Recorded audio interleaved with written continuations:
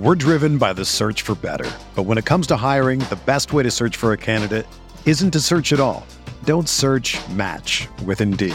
Indeed is your matching and hiring platform with over 350 million global monthly visitors, according to Indeed data, and a matching engine that helps you find quality candidates fast. Ditch the busy work. Use Indeed for scheduling, screening, and messaging so you can connect with candidates faster. Leveraging over 140 million qualifications and preferences every day, Indeed's matching engine is constantly learning from your preferences, so the more you use Indeed, the better it gets. Join more than 3.5 million businesses worldwide that use Indeed to hire great talent fast. And listeners of this show will get a $75 sponsored job credit to get your jobs more visibility at Indeed.com/Blue Wire. Just go to Indeed.com/Blue Wire right now and support our show by saying that you heard about Indeed on this podcast. That's Indeed.com/Blue Wire. Terms and conditions apply. Need to hire? You need Indeed. Earlier this week, Ben Gretsch and I drafted our first 2023 FFPC main event in our hunt for the $1 million. We drew the 102. We decided to take some risks. That hubris of believing that we could record a draft for later in the week bit us very quickly, but we had a great time with this. We think that you'll enjoy it. As you see here with it developing, we have a few hiccups, some hurdles that we're going to have to overcome, and yet I still really enjoy this team. As you see, when we get to that point, maybe there's a different player that we would like to throw in there in round 3, but I think there's also an advantage to having a potentially unique superstar during the race portion, where again we win that 1 million. So we had a good time. We hope that you'll have a good time. As is always the case with these drafts, we spend most of our time when we're not on the clock going through players, working through their scenarios, giving the upside and downside. In the drafts here, we loosen up and give you some of our truest of the true player takes. This was a lot of fun. We hope you enjoy it.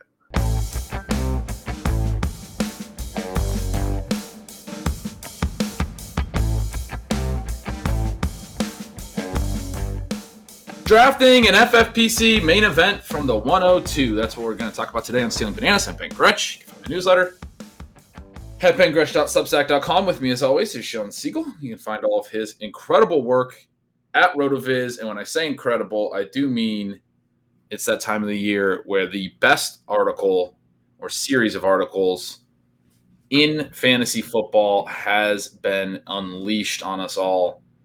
The Zero RB Countdown is live. All of the running backs you need to know.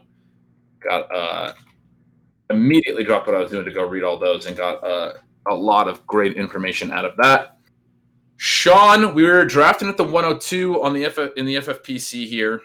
We already got started. For anyone who wants to follow along with the draft board, be sure to check out the RotoViz Radio YouTube channel. Make sure to like and subscribe and do all those great things. You can watch the draft unfold in real time with us.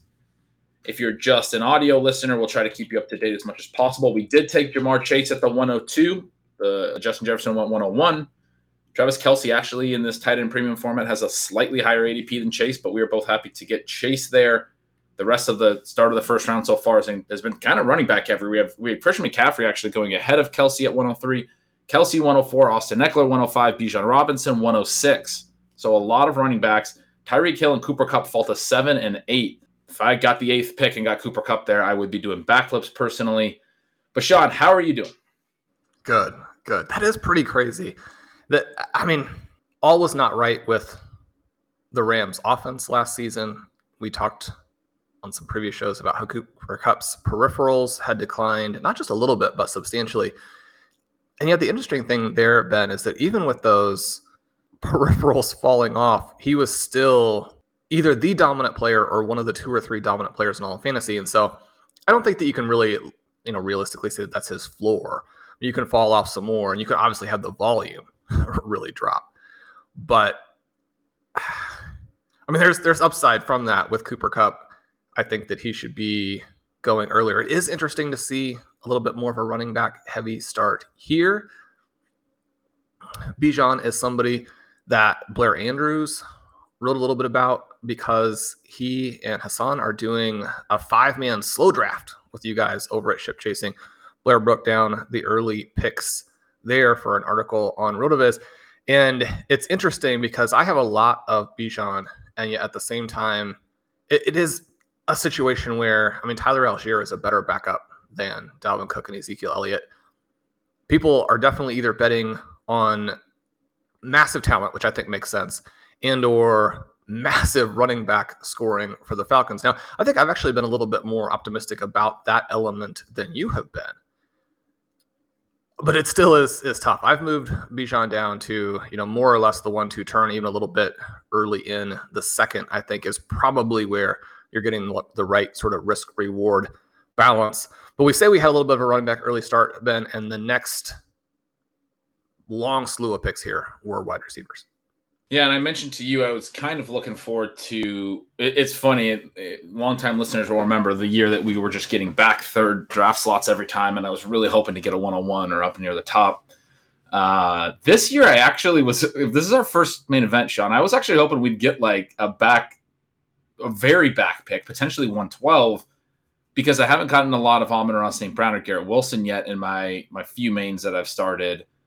Really like those two. And after those running backs go, Tyreek Hill, Kupp, Diggs, Lamb, A.J. Brown go, sometimes you see Amon-Ra and Garrett Wilson sneak ahead of some of those veteran receivers, but the guy at 12 does get Amon-Ra St. Brown and Garrett Wilson at the turn, which is like, for me, something that I'm hoping to do by the end of draft season. I also think when you do that, you get a really nice potential run out in the 3-4 with some of those running backs that become available in the middle rounds. Speaking of running backs, Sean, I was looking at my rankings. I kind of missed what you were saying, but you were saying the thing that we might be a little bit different on was Bijan's scoring upside. Is that right? Well, just the amount of total running back points, basically. I mean, you can look at it from an AP perspective. You can look at it from a high value touch perspective, but the total amount of scoring that we might get specifically to the running back position out of this Atlanta offense. Oh, sure. Out of the Atlanta offense. Yeah. I mean, that's an interesting way of framing it as well.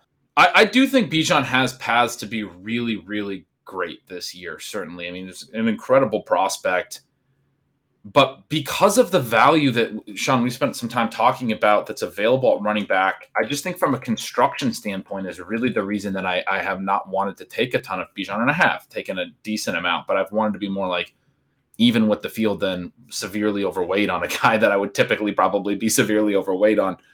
It's from a construction standpoint where I really like the ways that my teams can be built, because I think I can get a similar upside thesis.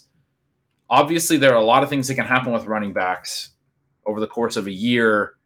And Bijan's profile is really, really strong. But I am a little bit concerned about, I wouldn't even necessarily say concerned. I guess I'm just as comfortable with some of the running backs we can get later. And so I just like, from a construction standpoint, going a different direction. We're almost up, but we should talk about that as it relates to the secondary running backs there too as well. I know Tyler Algier is a very interesting name. We are almost up here, Sean, at the 211. The rest of the second round, after Amon-Ra and Garrett Wilson go at the turn, Mark Andrews, Devontae Adams, Tony Pollard, Nick Chubb, Saquon Barkley, Patrick Mahomes goes to the Bijan Robinson drafter at the 106. He goes Mahomes early. Definitely somebody who's willing to go get his guys. You like to see that. Chris Olave, Jalen Waddle, and Jalen Hurts all go. So we are back up. Both T. Higgins and Devonta Smith made it back to us. The best running backs on my board are Jonathan Taylor, Jahmyr Gibbs, Ramondre Stevenson, those types. There's no real obvious slider. What are you thinking here? Well, Devonta Smith is an interesting way to play that Eagles offense. I guess I don't know if I'm as high on going Chase Higgins together in a main event as I might be some other formats. The other thing that we have to at least mention is that, I mean, if Jonathan Taylor is moved to really almost any team, but certainly like the Miami Dolphins in the next 48 hours, then he's like the 107. But Devonta's got the higher ADP. I think there's a decent chance that Taylor could swing around. I think I'm with you here when we have Chase, that I would prefer Devonta to Higgins, even though I do have Higgins ranked higher. I think Higgins is an easy pick here as our clock is rolling down. You have Smith, though, right? Yes, Devonta Smith. And so we take Devonta Smith there. The Chase Smith start, it's a really nice one. And you had mentioned, starting Amon-Ra, Garrett Wilson. Colin and I had a chance the other day to start Amon-Ra, CeeDee Lamb, which is even higher ADP pairing. Mm-hmm. I still have Wilson basically higher than those guys. So, you're vaguely disappointed. But, yeah, Chase Smith, that's even better, right? There are good and bad elements to it. We need to make a good pick here in the third. But then I've been lucky enough, the 3 main events that I've done so far, I got a 2, a 6, and a 12. So I get to build very different teams. That part of it is a lot of fun. We are back up. It was T. Higgins and Calvin Ridley at the turn. Probably not a surprise there. Right. That was a big reason I wanted to get Smith, is I was concerned about potentially the guy at the turn taking both Higgins and Smith, and then not really loving the third round pick. If Taylor goes, you have some other options like Gibbs. You can reach up into the running back position. But Sean, I'm willing to take the plunge with you on Taylor here. I have him right in this range. I've taken him 303 in a main already. I think you're swinging for the fences in these main events. I think, he's going to play somewhere likely, right? Maybe we get a 1 week holdout, but unless you want to go like a Jahmyr Gibbs, or do you have another angle you want to take here with 15 seconds on the clock? I just feel like we're about to get an announcement of a Taylor trade. I know that there are some huge hurdles in place to getting that trade done, but this is a guy who, if he's healthy and he's playing in a normal offense, and by normal, I just mean one that isn't going to somehow go out of its way to knock him down. Basically 24, 25 teams in the NFL would be fine for me with him. Then, I think you have to look at him. Once Christian McCaffrey is gone, I think he's the next best guy. And so if you get him at the 302, it's one of those situations where if he actually ends up with the Colts, missing a couple weeks, coming back, and maybe that stuff that he's still, in theory, trying to rehab from isn't 100%, you're getting a guy who should go around 302. Right. If those things disappear, then, I was on my way to when I wrote off season stealing signals and really went through the scenarios and looked at Shane Steichen's history of running offenses with tempo, even with a rookie quarterback and Justin Herbert when he was the OC with the Chargers a few years back.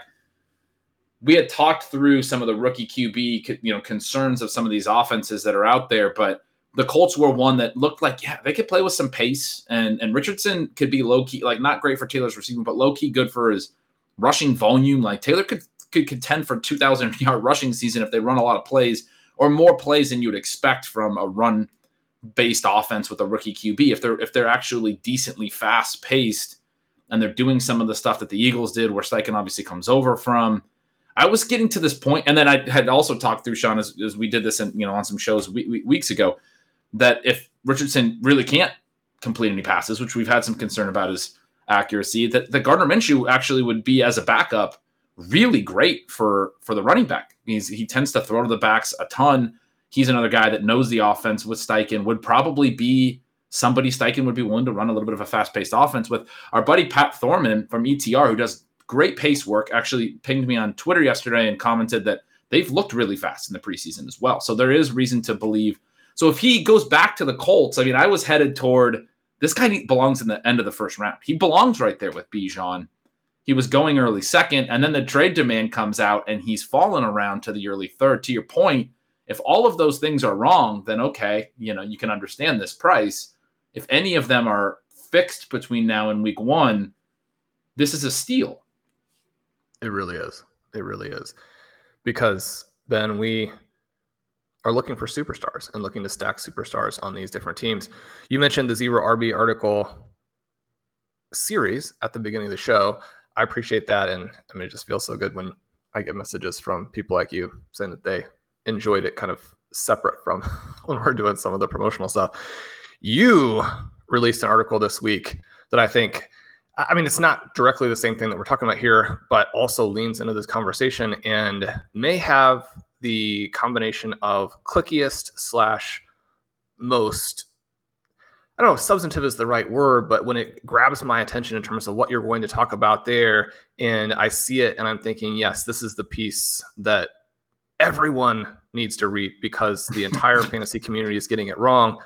You released something called, if I never hear the word regression again, it'll be too soon. And then a little subtitle of we're looking for outliers. Probably just hearing that is going to get people to stop listening to the show and head over there and check that out. But is there any additional teaser you want to do for it? I mean, you just cut a great promo. I sat there and tried to promo your Zero RB watch list, and I mean, I could never cut a promo the way you can cut a promo. I mean, you make that sound like it was the greatest thing that's ever been written. I mean, yeah, we've talked a lot about it on the show, Sean, and it's something that I think teased on the show at one point where I was like, I'm planning to write this article. I finally got to sit down and write it. It was one I was really looking forward to writing, but I had the tiers and targets, positional pieces I needed to get out, and the rankings and all of the tentpole things that need to get out for people that are drafting. But to get an opportunity to sit there and talk about, some of the very key important elements of the ways that we do things in the fantasy industry, from looking at things from an opportunity and efficiency lens. And Sean, we talk a lot about RotoViz, obviously has had the metrics out there. When I started at RotoViz in 2015, one of the first articles I wrote was the tight end opportunity report, where we use those, expected points and fantasy points over expected metrics positionally at that time. I was an editor in 2016. We're doing the same thing. We had the different positional weekly columns looking at the, expected points and fantasy points over expected, and incredible metrics that are still very, very useful. But at the same time, they've become so ingrained in the way that we do things in the fantasy landscape that they're a little bit misunderstood. I love the ways that you always talk about them and talk about the balance between the expected points and the fantasy points over expected. But this idea of regression, there's too much efficiency in fantasy points over expected, and those elements. I certainly also quoted Blair Andrews multiple times, I think, in that piece, who has done incredible work at RotoViz. Obviously, Blair, we talk about on the show all the time, but if you're not reading everything he's doing, you're doing it wrong as well. He's shown, since, I mentioned his 2019 article, he shows how the rookie receivers that get that are efficient they tend to be more efficient the next year. So it is a little bit stable, and they see their volume rise. That leads to volume rises, which is, you're now predicting the volume side of it by being efficient, which makes logical sense. The good players are the ones that the teams are like, yeah, we want to get him more involved in year two. This year that's, Jahan Dotson and George Pickens and guys whose volume profiles weren't perfect as rookies, but they were good, and their volume profiles are going to be better this year. A lot of stuff, interrelated with all of that. But Sean, we are almost back up. Round 3 and 4, not a ton of receivers off the board. We are one pick away. Travis Etienne has the potential to make it all the way back to us at 4.11, which I think is a pretty ridiculous slide. That would be a nice opportunity. DJ Moore, DeAndre Hopkins, Mike Williams, some of the latest receivers off the board. This 4-5 turn is a really interesting one. We've talked some about it, Sean, where, it used to be that we would want to hit wide receiver here every day of the week, but it's not really my favorite spot to be hitting wide receiver. There's a lot of ways you can go at this point. You can consider even a Joe Burrow to stack with Jamar Chase. Lamar Jackson has just gone off the board. The drafter ahead of us takes Alexander Mattison as their third running back ahead of Etienne. We slide onto the clock. The best available receivers, Christian Watson, Drake London, Jerry Jeudy by ADP. Obviously, Jeudy now banged up. Darren Waller has gone. TJ Hawkinson has gone, but the rest of the tight ends are there. It looks to me like ETN is kind of a cut above of who's available. What are you thinking about this? You have him at the top of the queue. Yeah, it starts to make me a little bit nervous because I will now have 100% ETN through 3 drafts. He's falling because Bigsby looked good again. And how much does that really hurt you? It's a matter of you kind of like the guy who takes the other touches to be efficient so it doesn't stall the drives out. I don't think we can pass on him here necessarily, Ben, unless you have a different guy you like. No, let's take ETN. The guy behind us at the 101 has started 3 straight receivers. We mentioned that for the audio listeners that aren't following along with the board. That drafter has Jefferson, Higgins, Ridley, already has the bet on Ridley and some exposure to the Jags offense. I don't think there's any chance we could swing ETN around. I would have fully expected him to go at the 4-5 turn. The 4.11 is a ridiculous price behind Alexander Mattison, Aaron Jones, Najee Harris, Joe Mixon, among other running backs. ETN should not be going behind any of those names that I just mentioned. Christian Watson does go at the turn. This is a full 0 RB behind us, which is nice to see. And the pick coming back is a trickier one for me, Sean. And Kenneth Walker goes, who's another name that we would have near the top of the board. There are other really interesting running backs still out there, including Javonte Williams and J.K. Dobbins.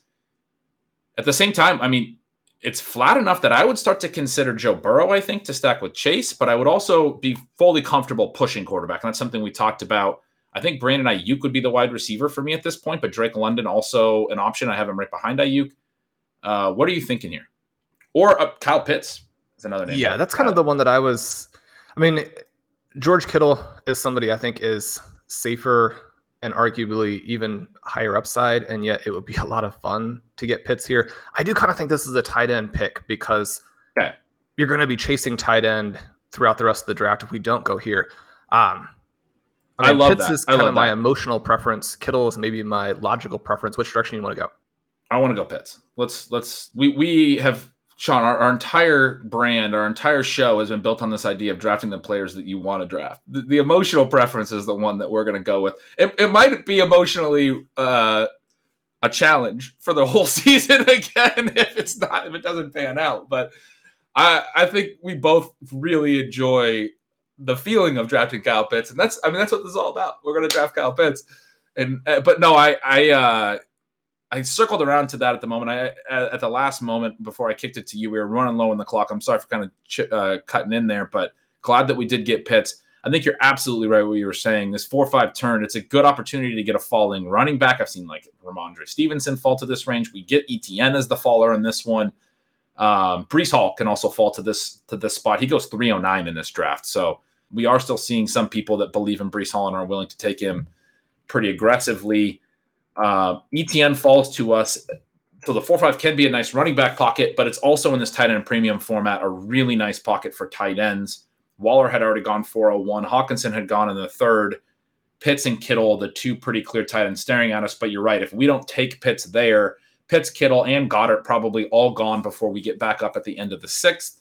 And we're probably chasing tight end the rest of the way. It's a really nice pocket to get your tight end premium anchor solidified at the 4-5 when you have, these draft slots. So through 5 rounds so far, Sean, Jamar Chase, Devonta Smith, Jonathan Taylor, Travis Etienne, Kyle Pitts, only 2 receivers, but we're comfortable with this wide receiver start and then hitting a few more detours this year. Taylor, Etienne, Pitts, 3 through 5. I mean, just go back to last year. Kyle Pitts was a 1-2 turn guy in tight end premium. Jonathan Taylor, obviously a 101, 102 type. Travis Etienne, a little bit of a later pick, but still shouldn't be going 4-11. We're getting talents that in a little bit of a different timeline would all be second-round picks, it feels like to me. And it's a little bit different story if you're talking about guys who are 27, 28. Certainly if you're talking about guys who are 29, 30. But we're talking about dudes who are in the early part of their career. And even though they're in the early part of their career, ETN is just kind of a weird one where he was actually fantastic last season. As I was writing the 0 RB piece, I tend to rely, very heavily on the RotoViz tools. We have 40 plus tools out there. They're for in-season, they're for preseason, they're for DFS, start, sit, everything that you could possibly want to do. But there are a lot of different ways I can look at the running back position to get a sense not only of how good the running back is, the advanced Stat Explorer, how good the blocking is, the advanced team Stat Explorer, which you can look at blocking in isolation. Things like the Ceiling Signals tool, which obviously is branded after your fantastic work and looks at some of the high value touches. We have the elements with the NFL Pace Snap. You can use the RotoViz screener to make simple projections, giving you a sense of how being early in a career helps. We got the Pace tool to see how fast these offenses are going. You work through all of that, but that's sort of all prelude to say that one of the things that also I mention from time to time, because I do think it's kind of fun, is the next gen's yards over expected. And I wrote this article about Travis Etienne recently, talking about how he had an extraordinary season, and yet his head coach is making all those comments about how there are so many areas where he could get better. Like, he was actually good at all those things last year. The funny thing is when you pull up like the yards over expected from last season is that Jonathan Taylor, somebody who was terrible in comparison to what he's been in the past, was still very high up there. J.K. Dobbins, someone who could like barely walk last year, was still very high up there. And then obviously Travis Etienne is very high up there. So this idea that there is an echelon of running backs that is separated from the crowd, that is truly different. It's a real thing, right? And so when we have guys who are young like Taylor and Etienne, and one of the things that I loved was, number one, I loved doing the exercise where we did projecting next year's first and second round, but I also loved how aggressive you were with the running backs.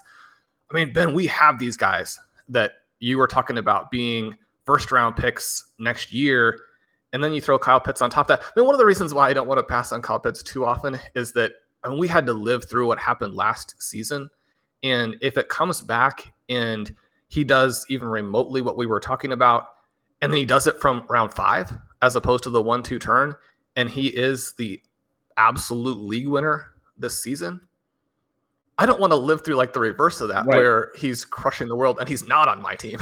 Right. So, which I already did this with Mark Andrews. I took a ton of Mark Andrews at in the third round, early third round even. I remember my best ever finish in the main event was a team that had Mark Andrews at 303, and he never really hit that year in 2020. And then the next year in 2021, he fell way down, and I was out on him. And then that's the year that Mark Andrews really became the superstar. The routes finally elevated. I mean, we all knew he was really good. The same thesis that I was pitching in 2020, though, that all he really needs to do is get to a really high routes total because he is such an efficient player and all these things. And it happened for Mark Andrews the next year. The thesis, the discussion around Pitts is a slightly different one. It's not just routes, but yeah, in 2020, Andrews still only got 350 routes. That was a career high to that point. Then in 2021, he jumped to 623 routes and became a superstar. And he was way cheaper. I've already done this with him. I'm not saying it's going to happen again with Pitts, but I'm not going to live through it again, like you said, without having, any exposure to Pitts. I think the argument for Pitts is relatively the same as it was last year. The two things that we have to be concerned about are, one, we do have the Arthur Smith effect, and what happened last year is a little bit scary, the lack of usage and all of those things. And then two, the fact that he wasn't particularly efficient. He still drew targets at a really high rate per route. But the routes, the Arthur Smith stuff is the usage. They didn't really give him an elite route share. And then also, he wasn't hyper efficient. Like Andrews, when I talk about him, continued to be very efficient and has been throughout his career.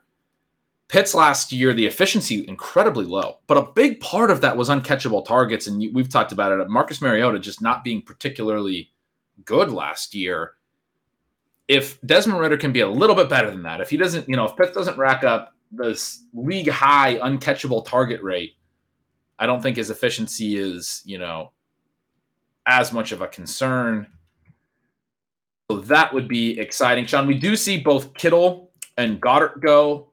As we come around the turn, we also see Burrow, Herbert, and Fields go back to back at 5'10", 5'11", and 5'12". None of them will make it back. That closes out the kind of top 7 tier of QBs. Typically in these drafts now we see maybe a 5-round gap where only a couple will go. Trevor Lawrence does go here at 604. He would be one of the ones that will go. But sometimes you'll see a really large gap now until Tua or Deshaun Watson start to go, or maybe they'll go in that gap, but until the next guys after that, whether that's Anthony Richardson or Daniel Jones or Geno, those guys can go in like the 13th or 14th sometimes. Not saying that will happen in this draft necessarily. Sean, we're 4 picks away. J.K. Dobbins still there, a guy that I know you really like. Brandon Ayuk does go. Javonte Williams does go on the way back here. James Cook went on the way down in the 5th round. So we lost some targets there. Jerry Jeudy and Terry McLaurin both go in this round. Another couple interesting guys that are going to start the season with some injury concerns. McLaurin seems a little bit less serious. Jeudy at 602, I personally would be following him further than that. I have him quite a ways down now in my ranks after the hamstring, which can obviously recur and just not a great way to start the season. George Pickens goes pretty high here. There's definitely some receivers that are worth targeting. I know Jahan Dotson is one that we'll both be very interested in. He is still out there. Chris Godwin falling, a veteran that I know we both have some interest in. He does go now, Godwin. So Dotson, JSN is another on my list. And J.K. Dobbins still there. 3 straight receivers. Dobbins, you have at the top of the queue, and he does make it back to 6'11". Evan Ingram goes. We've already taken 2 running backs and a tight end. Only have 2 receivers. And you just have to take J.K. Dobbins here, don't you? We're driven by the search for better. But when it comes to hiring, the best way to search for a candidate isn't to search at all. Don't search, match with Indeed. Indeed is your matching and hiring platform with over 350 million global monthly visitors, according to Indeed data, and a matching engine that helps you find quality candidates fast. Ditch the busy work. Use Indeed for scheduling, screening, and messaging so you can connect with candidates faster. Leveraging over 140 million qualifications and preferences every day, Indeed's matching engine is constantly learning from your preferences, so the more you use Indeed, the better it gets. Join more than 3.5 million businesses worldwide that use Indeed to hire great talent fast. And listeners of this show will get a $75 sponsored job credit to get your jobs more visibility at Indeed.com/Blue Wire.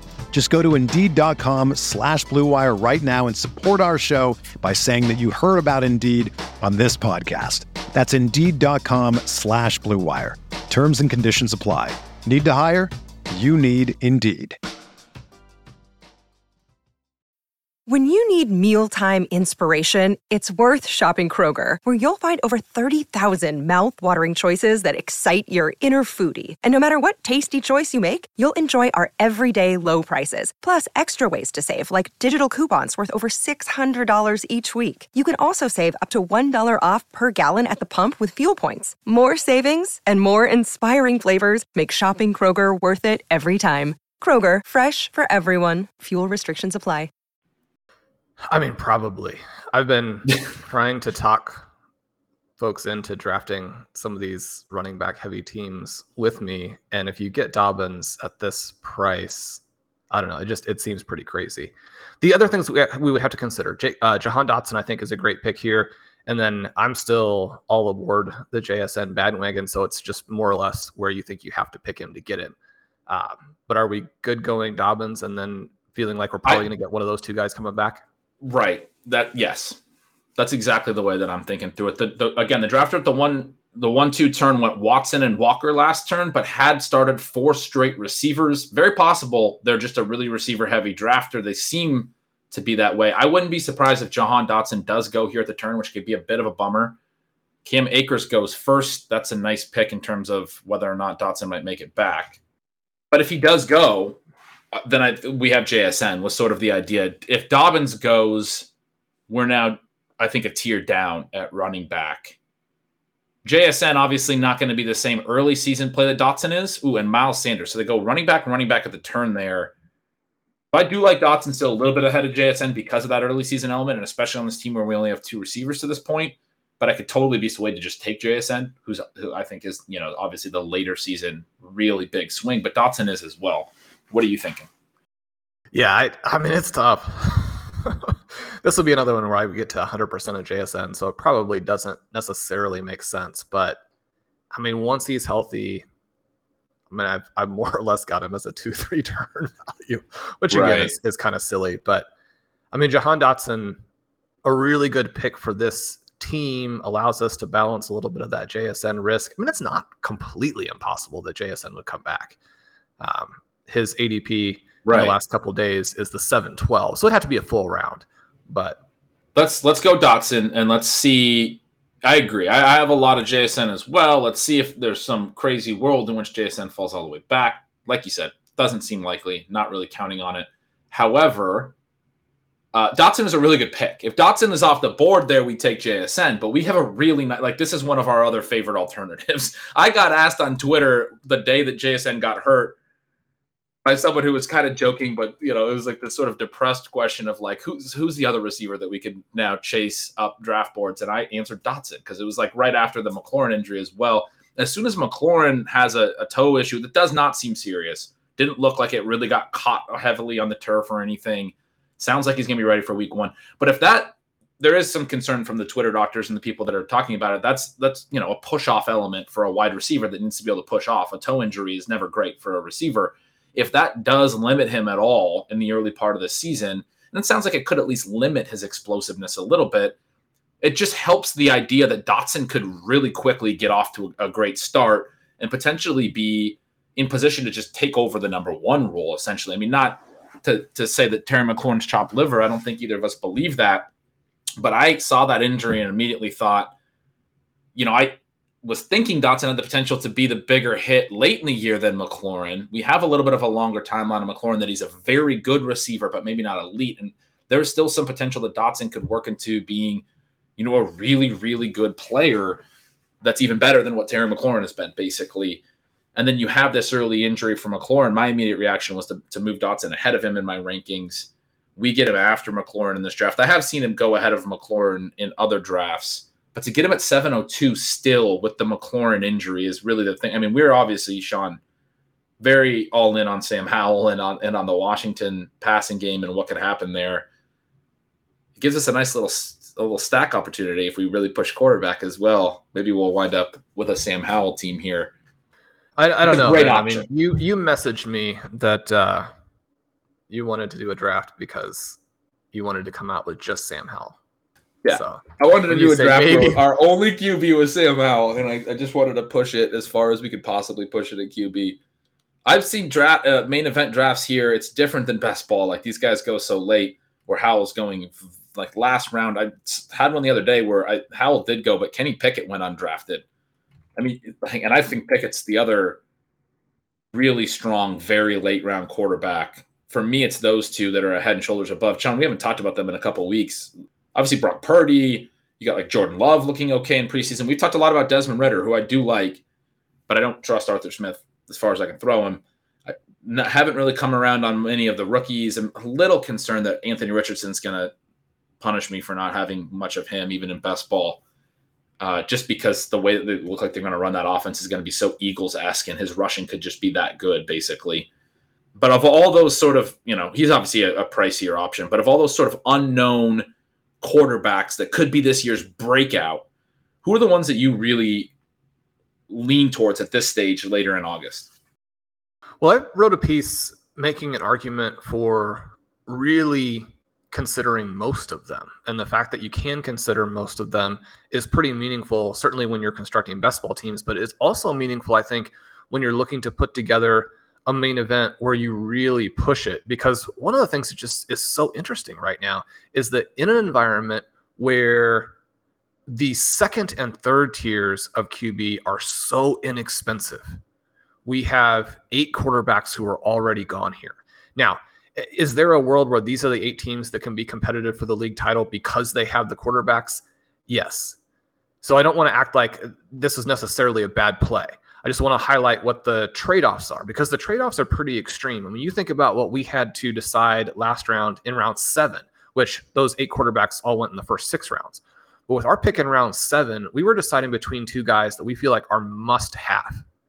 So, I mean, where would we have reasonably worked in a quarterback and not had the opportunity cost be gigantic? Now, I mean, in terms of things that could happen, I mean, you could have one of those guys get hurt right away and the quarterback score a ton of points, and then you wish you had it in the other direction. But you don't know that going in. I mean, you don't know which one of your guys is going to get hurt, and you could just swap out and it wouldn't be a big deal. Then when you work to the end of the draft, I mean, you have Pickett, who looks like, I mean, I don't want to necessarily say star, but I mean, he looks very good. And the team itself and the people watching the team are saying, I mean, he could be this year's Trevor Lawrence. Well, the difference between taking the actual Trevor Lawrence at the 604 versus taking Kenny Pickett at the end of the draft is massive. Obviously, Sam Howell looks good. And the only thing that I would really emphasize there is that, I mean, he is good enough that he should look good when you're playing in the preseason against defenses that are not playing all their guys and are not showing their exotic coverages and all that. I mean, you should look good. If you look bad in that environment, which you could argue that some of the rookies have, I mean, that's a little bit more problematic, right? The only thing that him looking good in the preseason tells us is that he's not terrible and that he probably has now given himself a little bit better moat. So that if he does make some mistakes in the first month, he's not going to be immediately benched, which was one of the concerns people have. Given that, the upside is extreme. I think the upside for Desmond Ridder is massively understated because he's going to run a little bit more than people think, and then he's got Drake London and Kyle Pitts. You've got Bijan, who's going to catch some passes and take him. When we think back to that play where Khalil Herbert goes for a 50-yard touchdown, I mean, who's more likely to get a couple of those? I mean, Herbert looked very good. He was one of the guys who very top yards over expected. But I mean, Bijan, a player who, not saying this is going to happen, but you think about, you want the guys with the potential to have elite efficiency seasons. I mean, he could take 3 screen passes, 70 yards for touchdowns, which would go on Ritter's score. Right. Right. Yeah. So we think through that part of it. And then Brock Purdy with the weapons he has. I think that, so I've argued for wait till the end, take 4, watch the first 3 weeks, cut the guys you don't need, as opposed to spending $500 of your fab budget for the guy that you didn't draft and then want. Colin and I did this the other day, and I wanted to mention, Ben, it was also interesting because one of the things that I ran across as I was looking at Kyler Murray updates and just, the different trade stuff that they did were, and I always tell people, probably you want to ignore the comments that like someone's going to play at 100% like right from the beginning if they're injured, and probably ignore the comments from people who say he's never going to play again. But I was sort of abashed and was thinking, I mean, Ben has been telling me this the whole time. There were certainly rumors surrounding that Kyler Murray might not play this entire season. So you've been kind of on that recently. You've had him as someone to sort of avoid. So we actually took Desmond Ridder as our third QB at the end when Murray was still available to stash. I mean, that's kind of how I feel about him. I mean, he's one of the guys that I think, you should have in that group when you're stashing multiple players.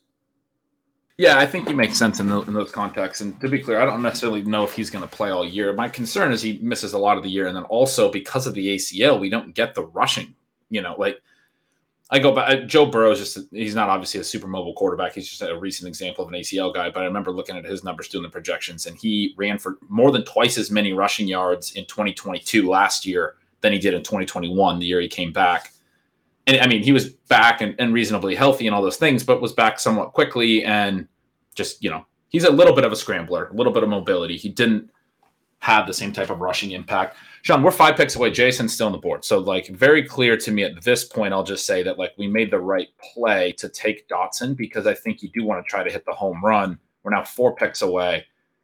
All the way down and now almost all the way back, people have not necessarily prioritized him. He could still go. He's, I think, the highest available receiver by ADP, but it becomes sort of obvious that Brandon Cooks now goes over him, that no one in this room is like really prioritizing him. The guy right before us has taken Evans and Lockett, and he only has 2 receivers.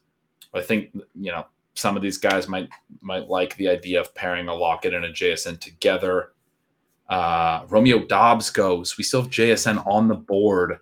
Sky Moore has gone. Zay Flowers, Gabe Davis, Michael Pittman, Cortland Sutton, Jordan Addison, Marquise Brown, and Tyler Lockett. Since we picked, we would take JSN. I think I can speak for you as well over all of those players. And then also some of the ones that went before Jahan Dotson. Yeah, and a lot of running backs have gone. Khalil Herbert, Dalvin Cook, and Antonio Gibson were the last 3. DeAndre Swift did go. He's the one that we had kind of earmarked, but we already have 3, so didn't really need to jump into the Swift game. Isaiah Pacheco, David Montgomery, James Conner, Alvin Kamara. Oh, he does go 2 picks before us. So we don't get the Jackson Smith and Jigba. Perfect outcome. It was inevitable. This drafter here actually has only taken Jalen Waddle, Drake London, and Chris Godwin. Some receivers that we like. Lamar Jackson, Travis Kelce, Derrick Henry, Alvin Kamara is that person's entire roster so far. That's a roster that looks like a potential $1 million roster. I just want to throw that that's out a there. strong roster so far for sure. It's just interesting that they took Kamara 2 picks after we took Dotson and then got JSN all the way back to him. I can't believe he went after Sky Moore and Brandon Cooks and Romeo Dobbs, and we got that close. But he doesn't make it to us, Sean. The guy who does make it, Michael Thomas, goes, at least for me, is the top one is Quentin Johnston. Although you have Elijah Moore at the top of the queue, and I actually really like that as well. Who do you like more, Quentin Johnston or Elijah Moore? I think you can go either direction there. I like to take the big risks, and so I kind of like Johnston. I kind of like, considering Treylon Burks coming back around. The person that you like, I don't think it's necessarily a great team fit, but the best value by ADP is Pat Freiermuth, who is somebody that you've been all over. Do you have a direction you're leaning here? I think I'd prefer to go receiver here because I really like the guys and the window's going to close and we have Pitts. I do like Freiermuth, but I would prefer to go receiver structurally. Probably Quentin Johnston for me, and then on the way back it's Elijah, Bateman, and Burks. that are all pretty solid. So we do take Quentin Johnston there. And I think, the options on the way back. So Freiermuth gets snap picked right behind us. He was the ADP value. The guy behind us didn't have a tight end is loving that. But, he goes Freiermuth, Kincaid. So we get all those guys coming back to us, the receivers we discussed, Sean. I actually still have Bateman a spot ahead of Elijah Moore, but I'm very comfortable taking Elijah Moore. I have Burks just behind them, but that's in part because of the early season injury that I'm very comfortable just going Burks here as more of a longer-term play. We have the 3 running backs that should help us get out to an early, positive point situation, ideally. Where would you go, regardless of what I just said about my ranks for this build at receiver? Well, I think that I like Treylon Burks the best, but I think he also has a chance to come back because people are fading the injured receivers. I think Bateman has a chance to come back.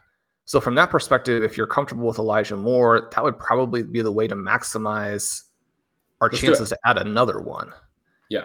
But just to kind of go into that a little bit more now that we've made the pick, one of the things that I think you have to fight is this idea that if you need, or if you've left yourself in a little bit, I wouldn't say trouble, but if you're a little bit lighter at a position that you're usually heavier on, or you are adapting your tactics to 2023's draft landscape and you're taking some running backs. And again, this thing that we're trying to do today is to manage the wide receiver element of it while we also create a lot of exposure to upside at the running back position. We get that elite tight end layered in there. So we're doing everything except for the elite QB. But when you push the receivers a little bit, then it's going to be a slightly different team profile than what you often draft. I think the tendency can be to, pull back into your shell a little bit and say, I need to make sure I have some guys who are going to score me points. I want to push it the exact opposite direction as far as I can and say, okay, if we don't have the normal 6 elite wide receivers that we usually do, we've got to draft some guys who could be elite, not some guys who, you're in week 7, 8, 9, 10, and you're you don't even really care if you start them or not, that you could actually get someone off the waiver wire. And the waiver wire at wide receiver is going to get you people you can play. What it's not going to get you is people who help you win a league or help you win a tournament, right? So that's the difference between the waiver wire at wide receiver and running back. So we have to draft the guys who could potentially win a tournament for us. Elijah Moore's deal is a little bit weird because he supposedly has been fantastic in the offseason. He's supposedly been good in camp. Then you have a little bit of injury element with both him and Amari Cooper. You have the reports that Deshaun Watson has actually looked terrible again. And so that causes you a little bit of pause. You have reports that the Browns love Moore, but they don't know how to use him, which the Jets from last year certainly say hello. They're we just ran him down the field, and every once in a while, Zach Wilson would throw a ball 15 yards over his head, and then we had to fight with him because he got 0 receptions in these games. You look back to what he did as a rookie and what he did in college, and it's pretty clear that there are ways to use Elijah Moore successfully. I would prefer to make a bet on him at the 902 than to make that bet on Amari Cooper at the 402. I think that I think Elijah Moore flipping and being the higher scorer of the two is not unlikely at all. So I like to have that in there. I do think that if we look at who's most likely to give us a tournament winning season, it's Treylon Burks. But I do want to be a little bit careful with where I pick him. And I think that once you get into this area of the draft, there's maybe a little bit less pressure. The drafter who took JSN, maybe they would just come back. They took Brian Robinson, who was one of the guys on the 0 RB candidates countdown. I think that that's a good pick. Again, I think that team is on their way to, potentially having a $1 million team. So they come back through and are staring at Treylon Burks there. Maybe they find it impossible to pass, especially because they have Travis Kelce and Lamar Jackson. They don't have to worry about the onesie positions either. So, there are some spots that people could take him, but, if you get Treylon Burks at the 10-11, you're really excited about that. Now that we've had a little more chance to digest it, would you go back and take one of those other guys? Kadarius Toney was in the queue. Was that a misclick by me, or was that somebody that you wanted us to make sure we also considered? No. I didn't put him in the queue, so it was a misclick by you. And I was going to ask you what you've been smoking this morning, but I'm glad to know that was a little bit of a mistake on your part. You're wondering if it was me.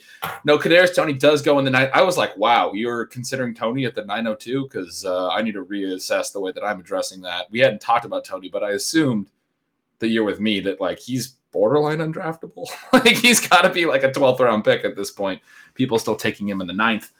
Since our pick, Sean, and it was Freiermuth and Kincaid at the turn, it's been Dalton Schultz, Brian Robinson, David Njoku, Kadarius Toney, Tyler Higbee, and then Charbonnet, Warren, and Samaje Perine. So we get 4 running backs in this round, 3 more tight ends, including the 2 on the turn. When you say that we've had the time to digest, I was thinking that I would probably go back and do it differently because I kind of understood why you wanted to target Freiermuth at the 8-11 as that big ADP faller. It gives us an interesting pairing with Pitts, we love Pitts' upside, but is also a little bit of a concern. Could be challenging week to week to want to start him if that's how the season plays out. And so to have somebody like Freiermuth in the build with him would have been really interesting because if they both hit in a big way, you can still flex him, right? This is a 2 running back, 2 receiver, 1 tight end, and then 2 flex format with tight end premium, where if you have 2 really good tight ends, you can flex a tight end. It's not out of the question. We already had 3 good receivers to fill, 2 receiver spots and 2 flexes. You're trying to probably do all of that with receiver, but we also have 3 good running backs. It wouldn't have been out of the realm of the possibility that we could have been in situations down the line where we were playing 3 running backs and 2 tight ends and using our flexes that way and only 2 receivers. And that's the way you can do things in this format at FFPC. So I do think in hindsight, I get what you were thinking a little bit more on the Freiermuth play. I was worried about the wide receiver window slamming shut.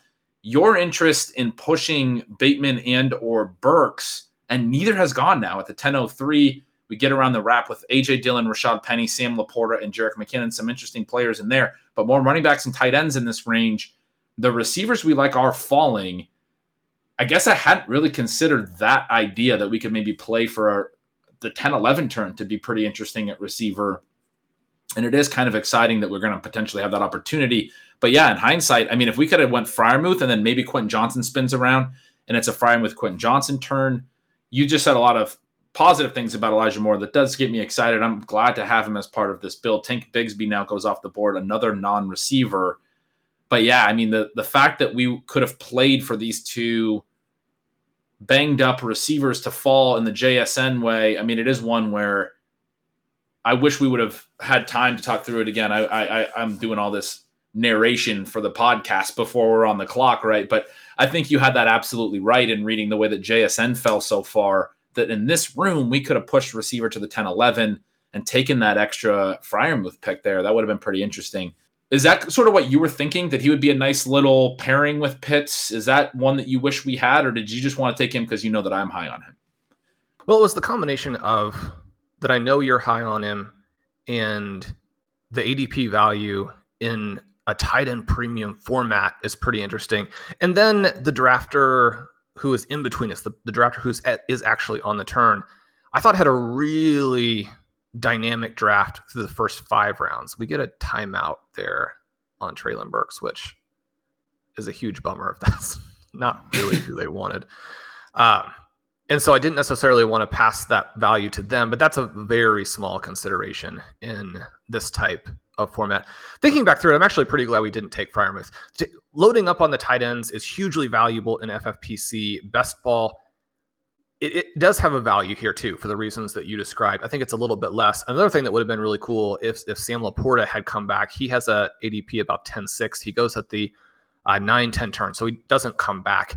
One of the things I think we want to start considering is if we want to reach it all for, and we're not really in position to draft like that style of team exactly, so we don't want to, do anything silly to force it. But Chiefs, Lions, those guys have that flexibility of being started in our lineup after the Thursday night game. It's one reason we're reaching pretty significantly for Rashee Rice here, maybe at 11:02 is interesting for me. So yeah, we got the Burks timeout. We do get Bateman to the team that we've been saying is having the best draft. That's a bummer, probably expected. We're back up. We don't necessarily have as dynamic a picks as we might have had a few picks ago. We have gone 4 rounds without a QB. Tua's still there. We like him. That's an option. Deshaun Watson. But I'm fine continuing to kick QB down the line. Like you said, the tight ends, not super interesting. Kincaid off the board. Laporta. Several more went since our last pick. For me, my next best receivers are Marvin Mims and Rashee Rice. If you wanted to take Rashee Rice at this point and get a look at his Thursday night and potentially start him, I'm totally in on that. But probably feels like maybe the wrap pick, like you were saying, at 11:02. So what would you do here first? At running back, Roschon Johnson, Kendre Miller, Tyjae Spears, or some options? So I don't think that either of them will come back. Kind of looking through where players are here by ADP. And I do think that the thing you mentioned there of taking a running back is interesting. But if when you say both of them, you mean Rashee Rice and Marvin Mims? Right. I don't think either one of them will come back to us at 12, looking at the ADP let's just take from them, the last couple of days. Let's just take them both. We can handle running back later. We have the 3 horses already. Right? Yes. And so I was going to make an argument for taking Jacoby Myers and then one of the 2 of them at 11:02. And then hoping that the other one would fall. But we've had this situation where a couple of guys have fallen close but not made it. There's a little bit less of a risk because the actual Q ADP, which is showing more days than what I have up here on our ADP tool at RotoViz, that has Marvin Mims more buried than like for Treylon Burks. So we probably weren't going to hit the thing where a team that like may actually be auto picking now. It's not 100% clear. Probably wouldn't have just taken him out like that, like we lost Burks. But Mims is going 12:03, Rice is going 12:05. Obviously, you get into this range of the draft. It's certainly possible that one of them would have come back. But if there had been somebody that we wanted, I would have definitely said, let's push it. But since we were having a hard time coming up with a name that we really liked, I love having Rashee Rice and Marvin Mims on the team. I did too. The ways that the preseason has evolved for both of them, I've moved them both into my last 2 spots before we joke about my rankings having these big tier breaks, but it's sort of a transition tier, but it's the last tier before, inside the wide receiver window, as we might say. I don't necessarily think of those guys as being inside the wide receiver window, but my point is I'm ranking them there because I think once you get into the post wide receiver window spectrum, you can reach for them exactly as we did here. Because Burks and Bateman, I think, are very clearly window receivers that are sliding. Burks goes on an auto pick, as you mentioned, at 10:04. Bateman goes 10:09, 2 picks ahead of us. It would have been nice to get those guys. But when we didn't, Rice and Mims have the types of upside profiles that I think is justified in us targeting them in a build where we now are up to 7 receivers. So it's not like, we're just taking receivers to take them, as sometimes criticism is levied on our drafting style. But Jamar Chase, Devonta Smith, first 2 rounds, we've now taken 5 straight starting in the 7th because we went 4 straight rounds from round 3 to round 6 without a receiver. We went Jonathan Taylor, Travis Etienne, Kyle Pitts, J.K. Dobbins. Since then, we get Jahan Dotson, we get Quentin Johnston and Elijah Moore, and then we get Rashee Rice and Marvin Mims. And so there's some question marks in there, certainly, but we're stacking a lot of upside bets, a little bit of quantity over quality. This is one of the things, Sean, that I still think is missed too often in drafting. You're going to have misses. You're going to be wrong. People love to talk about drafting like you're right. You're going to be wrong. I want to draft like I'm going to be wrong sometimes. You talked about a strategy where you're taking 4 late quarterbacks to try to hit on the one that is we think there's a lot of intriguing options back there, but we can't just pick the one quarterback that's going to break out and be right every time. We've done this enough years to know that, as much as I'm saying Sam Howell and Kenny Pickett are my favorite, I know that I'm not going to be right on that more than, maybe a coin flip, right? Like there's a reason they're going as late as they are. Wisdom of the crowds is a real thing. All of these things are important elements to what we're thinking through. And so when you get into this range of the draft here and the questions we were discussing at that turn, we didn't feel like the running backs were ones that we had to take to force us into that part of our build. We can still get running back depth behind Taylor, Etienne, and Dobbins later. This was a range where we needed to address that we didn't have enough receiver depth and get a lot of intriguing profiles and be open to being wrong. It, I think, is great for our build. As you discussed earlier, we have the running back and tight end elements hopefully covered with Pitts and with those 3 running backs. And we're going to, without the elite QB, but we're going to play QB late. You got to get the receiver upside figured out in this range. And so we did it through quantity to a certain degree because, like, as much as there are player archetypes we love and we are going to have guys that we're going to chase all around the board sometimes, we're not going to always be right. And you do have to have that humility as a drafter.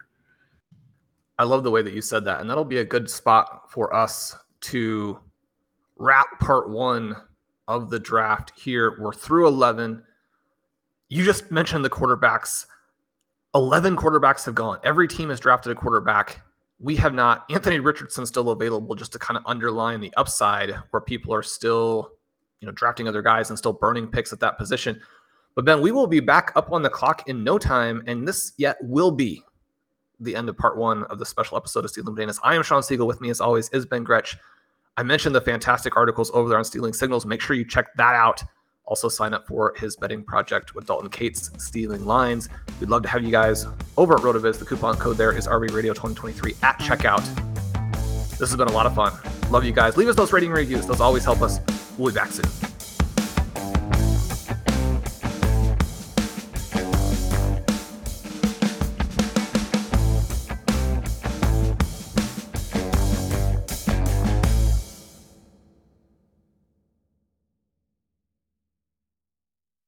The headlines remind us daily, the world is a dangerous place. The elites in charge say everything's fine, stop noticing. But you know better. And your gut knows that time is short to prepare for a world that is 4 missed meals away from chaos. My Patriot Supply has helped over 3 million families become more self-reliant and is the company Americans trust to prepare. Go to MyPatriotSupply.com and secure their best-selling 3-month emergency food kits. Each contain delicious breakfasts, lunches, and dinners, averaging over 2,000 calories per day.